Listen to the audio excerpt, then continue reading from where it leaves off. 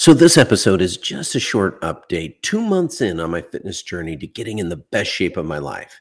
I talk about setbacks, personal frustrations, progress that I've been making, changes to mindset, and an epiphany I had that would actually be obvious to every single person but me. Now, before you listen, can I ask you just a quick favor? Help me help others discover and benefit from midlife mastery by taking a few seconds to leave a review. And leaving a review is simple. Just go to lovethepodcast.com/midlife mastery. That's lovethepodcast.com/midlife mastery.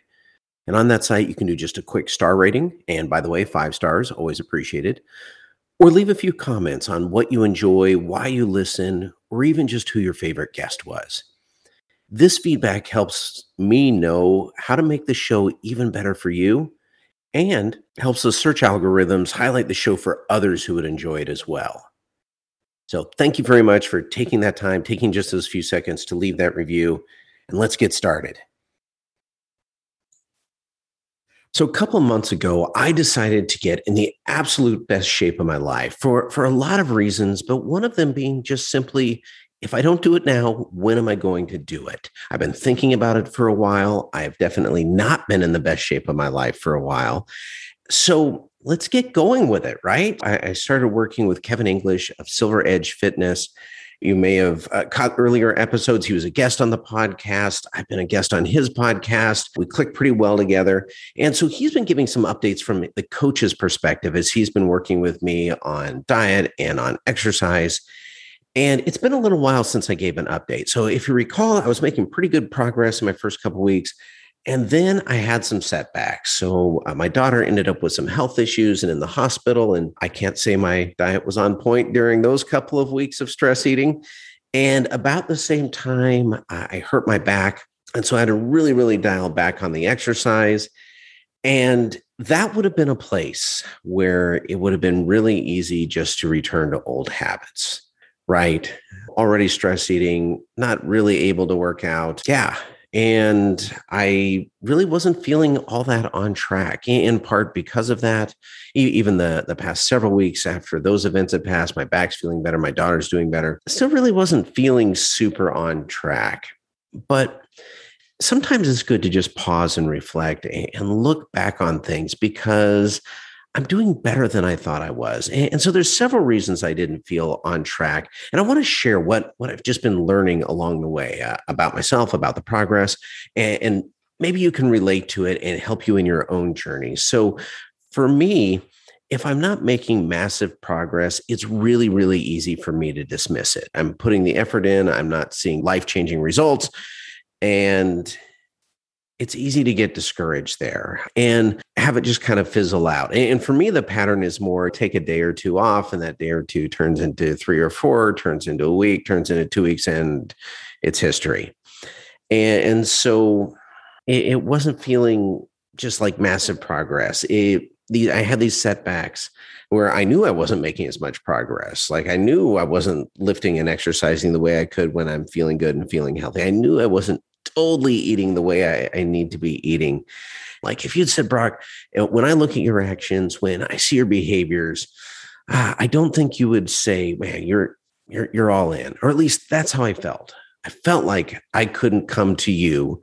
I couldn't go to Kevin and say, yes, I am 100% all in on this. Like I'm pretty in, I'm kind of in, but not necessarily all in. And so, but here's what I've been learning as I look back on things. One, I've been making progress where I wouldn't make progress before.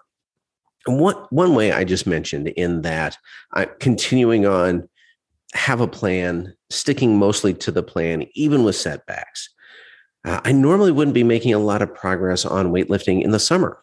I live in Central Texas. It's hot here in the summer, and I have a garage gym. I work out in my garage. I'm have a decent facility at home, but it's easy to come home and go, oh, it's really hot. I'm going to put it off till tomorrow.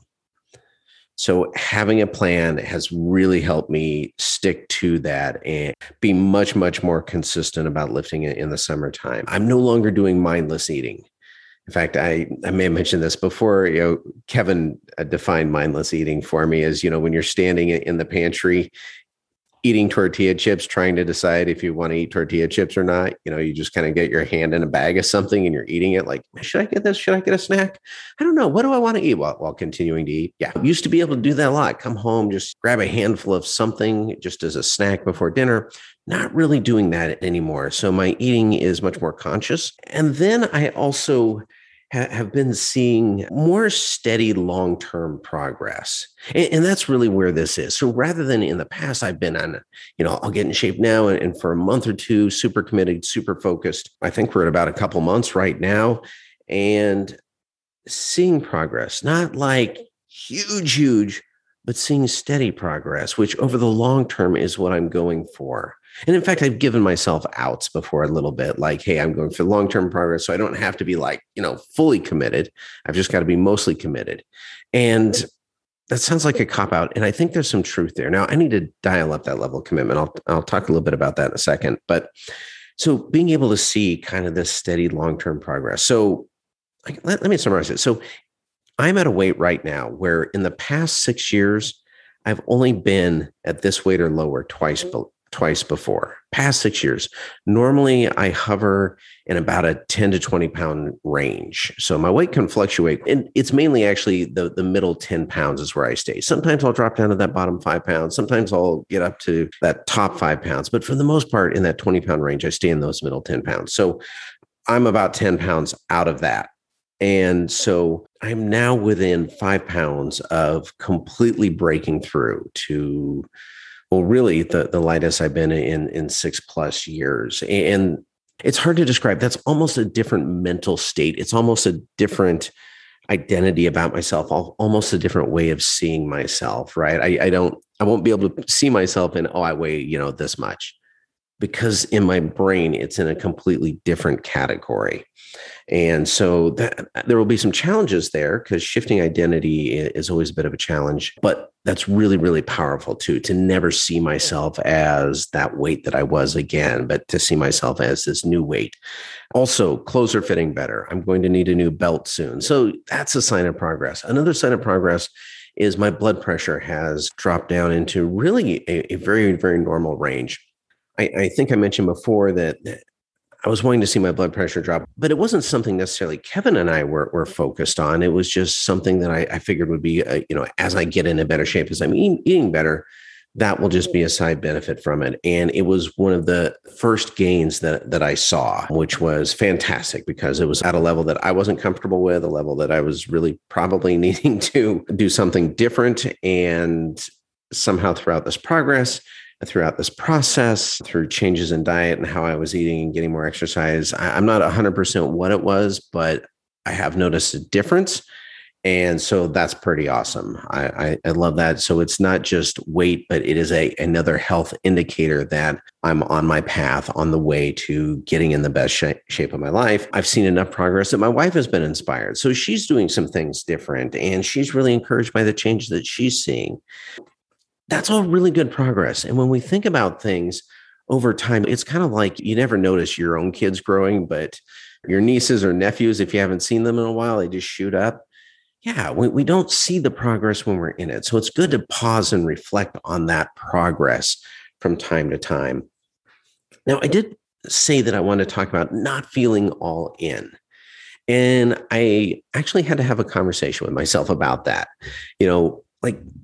What am I not feeling all in about? Can I pinpoint what am I not doing? What am I doing where I'm just feeling like I'm holding back? And I realized that it came down to one thing. My diet isn't totally on point where I want to see it. Still getting a lot of protein from processed foods, protein bars, protein drinks, those sorts of things. Not terrible, but I would certainly like to move more to whole foods. I'm still drinking way more caffeine than I would like to. Not the end of the world, but it's a change that I want to make. So those are small changes. That's not really, I feel like I'm holding back on. I wasn't really hitting my calorie targets. In fact, I was several hundred above where I wanted to be. So for me, I know at about 1,800, 2,000 calories a day, With some exercise, I lose weight pretty steadily. Just past experience, when I'm not watching my calories, it's really easy for me to eat 2,600 plus. And I've been kind of hovering around the 2,000, edging up to 2,200 calorie mark. So everyone's different. That's just kind of for me, just sharing that to give some perspective. I realized that the one thing that had me feeling like I wasn't all in was just nightly beer with dinner. And it sounds silly in retrospect, but it's one of those things that, empty calories, as soon as I cut that out, my calories drop right where I want them. So that's an easy fix. And you might be asking, well, why didn't you do that before? I mean, it's obvious it's just empty calories. It's liquid calories. They don't contribute anything. There's other reasons, at least for me. If I have a beer with dinner, I don't always make the best food choices because I got to tell you what pairs with beer well is generally not salad. It's more pizza. It's nachos. It's burritos. Those go really well with beer. So if you're having a beer, kind of start craving those foods, maybe. At least I do. So not only is it empty calories in itself, but for me, it also encourages eating things that probably are pushing my calorie counts higher than I would want them to be. And where it was really weighing on me was just kind of a willpower thing. I know it wasn't on the diet all through the day. Don't even think about it. Driving home thinking, man, long day. I'm tired. Yeah, beer sounds good. I'll stop and grab one. And for one day, no big deal. But when that one day is a habit, well, that's getting in the way of where I want to be. And it's just kind of this, I don't know, comfort food. Stephen Pressfield talks about the resistance. If you've ever read Turning Pro or the War of Art, he talks about this, the resistance. That's the part of us that fights against change. That's the part of us that wants us to stay right where we are and can throw up some really compelling arguments to not change and really keeps us from moving forward.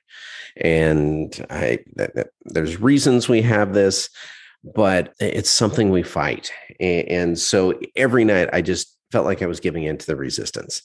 So it's stupid. A few hundred calories. And for you, it may not be beer. It may be Ben and Jerry's ice cream. It may be some other food. I don't know what it is, but just kind of that one thing that you hang on to. Well, I think this was just kind of the one thing that I was hanging on to, that resistance was just gripping on. And as soon as I realized that it wasn't like I was letting myself down on all fronts when I was feeling like I wasn't all in, but it was like this one stupid thing. Boom. Like it was just this weight freed off of my mind. Really easy to change, really easy to do. And suddenly I'm feeling way back on track again. And I just find that interesting that it was this one minor change that was keeping me from really feeling like, man, I'm all in, I'm on track, I've got this. As I mentioned, I'm hoping that you're able to take something from this. If it's just the idea of focusing on the long term, if it's the idea of sticking to the process, even when there's setbacks, if it's measuring the progress that you've made, looking at the gains you've made and not the gap from where you want to be, because that gap can be really, really overwhelming. It can be staring into the abyss. But if we can focus on the gains, we can see the progress and think about it long term and just know that, okay, I just need to make a tweak to get back on track. And if there's one place that you're just feeling stuck, it may be worth having that conversation just to figure out what it is for you. Where are you feeling not committed? Where are you not feeling all in? Where do you feel like you're just hanging into that comfort zone with a death grip? So anyway, as I wrap this up today, I have been needing to update. And if you can catch the updates from Kevin's perspective, he calls it Coach's Corner, does it every couple of weeks or so on his podcast, on the Over 50 Health and Wellness podcast. I really, really encourage you to check out his show. And we're going to leave it at that. I appreciate the encouragement I've been receiving. I appreciate the accountability just from knowing I'm going to have to turn the mic on and report back. And so for me, that there is that sense of accountability. And I've probably been not checking back in because I wasn't feeling great about where I was. And now I'm feeling much better. And I've owed you a check-in. So here it is. Wherever you're at in your life, whatever you're trying to do, let's get started.